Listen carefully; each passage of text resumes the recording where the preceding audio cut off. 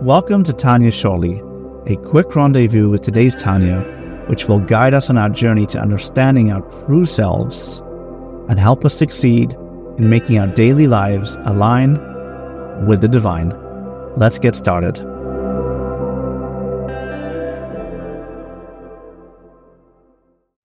Today's Tanya Perek Gimel, and today we go deeper into the neshama of a person and how it works.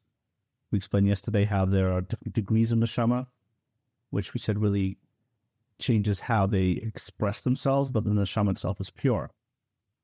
Now we're going to understand a little bit more about how the neshama works. So, neshamas themselves have 5 levels. Nefesh, ruach, neshama, chaya, and yichida. Chaya and yichida are unchanged by the fact that they come into this world, so therefore they're not really relevant to the discussion. The lower 3, nefesh, ruach, and neshama, are the ones that are, so to speak, connected to this world. And the lowest level of nefesh, the lowest part of that, is what is actually in our bodies to animate it. In each of these levels, nefesh, ruach, and neshama, you have 10 levels. And these 10 levels, they correspond to the essence spheres that Abishah created the entire world with, which is why a human being is a reflection of the world, and by looking at ourselves, we can understand the entire Seder Shtalshalos. And these 10 parts, not only in Seder Shtalshalos, but even in a human being, are divided into 2 levels. At the top, you have 3. At the bottom, you have 7. So you have 3 on top and 7 on the bottom. But the 3 on top control, and not just control, they actually create the 7 that are below them. And therefore, the 3 on top are called imahis, which are like creators, which is like the feminine idea of giving birth. They give birth to things that are lower than them because they create. And these 3 are familiar. They're named Chachma, Bina, and Das. And the same thing is in the spheres is exactly the same as in a human being. You first have the Chachma, Bina, and Das. And this is probably the fundamental point of the whole Chabad Chassidus, is that these 3 powers of Chachma, Bina, Das, which is your intellect, they create your spheres, your midos. And therefore, any feelings and desires and wants, anything at all, any feelings that you have, come from and are controlled by your thoughts. And this is the chiddush of really Chabad Hasidus over everything else, that your feelings are in your control and something that you have to control, whereas most other people will say you can't control them or just avoid them. And the Alter Rebbe is very clear on this, that your thoughts control your feelings. Any feeling you have can be controlled by your thoughts. And the rest of Tanya continues to go on and tell you which thoughts to have and how to control them. But first we have to agree on this fundamental point. And that's what Chabad is about. That the way you think, change the way you think, you change the way you feel.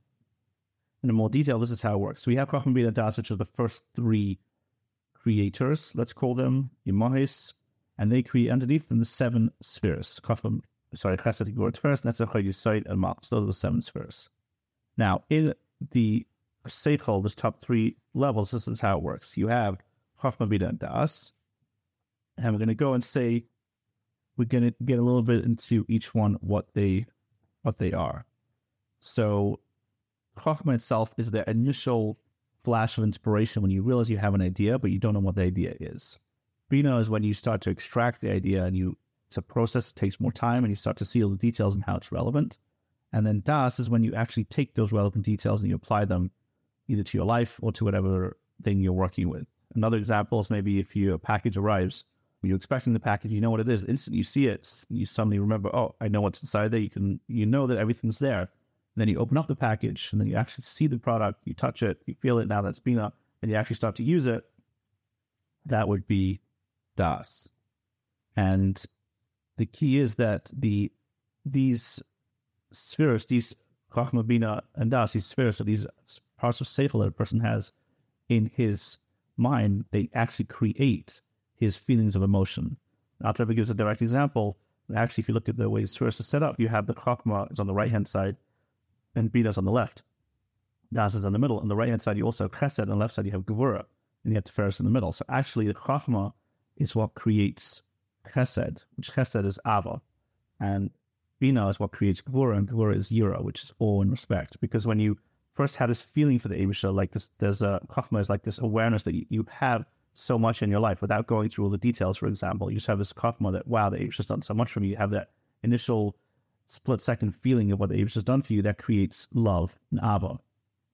When you really sit and think about all the details about what the Eibishter's done for you or in any relationship, then you start to develop like a deep respect, and that's Yira.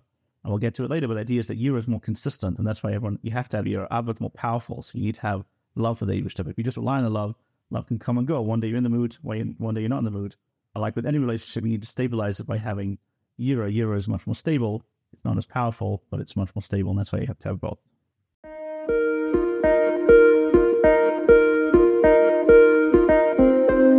Thanks for joining us today with Tanya Shorty. If you want to support this project, please visit www.tanyashorty.com. Thanks for joining us on our daily journey of adding light and spiritual growth. Until next time, stay connected, stay inspired, and keep working on making every area of your life aligned with the divine.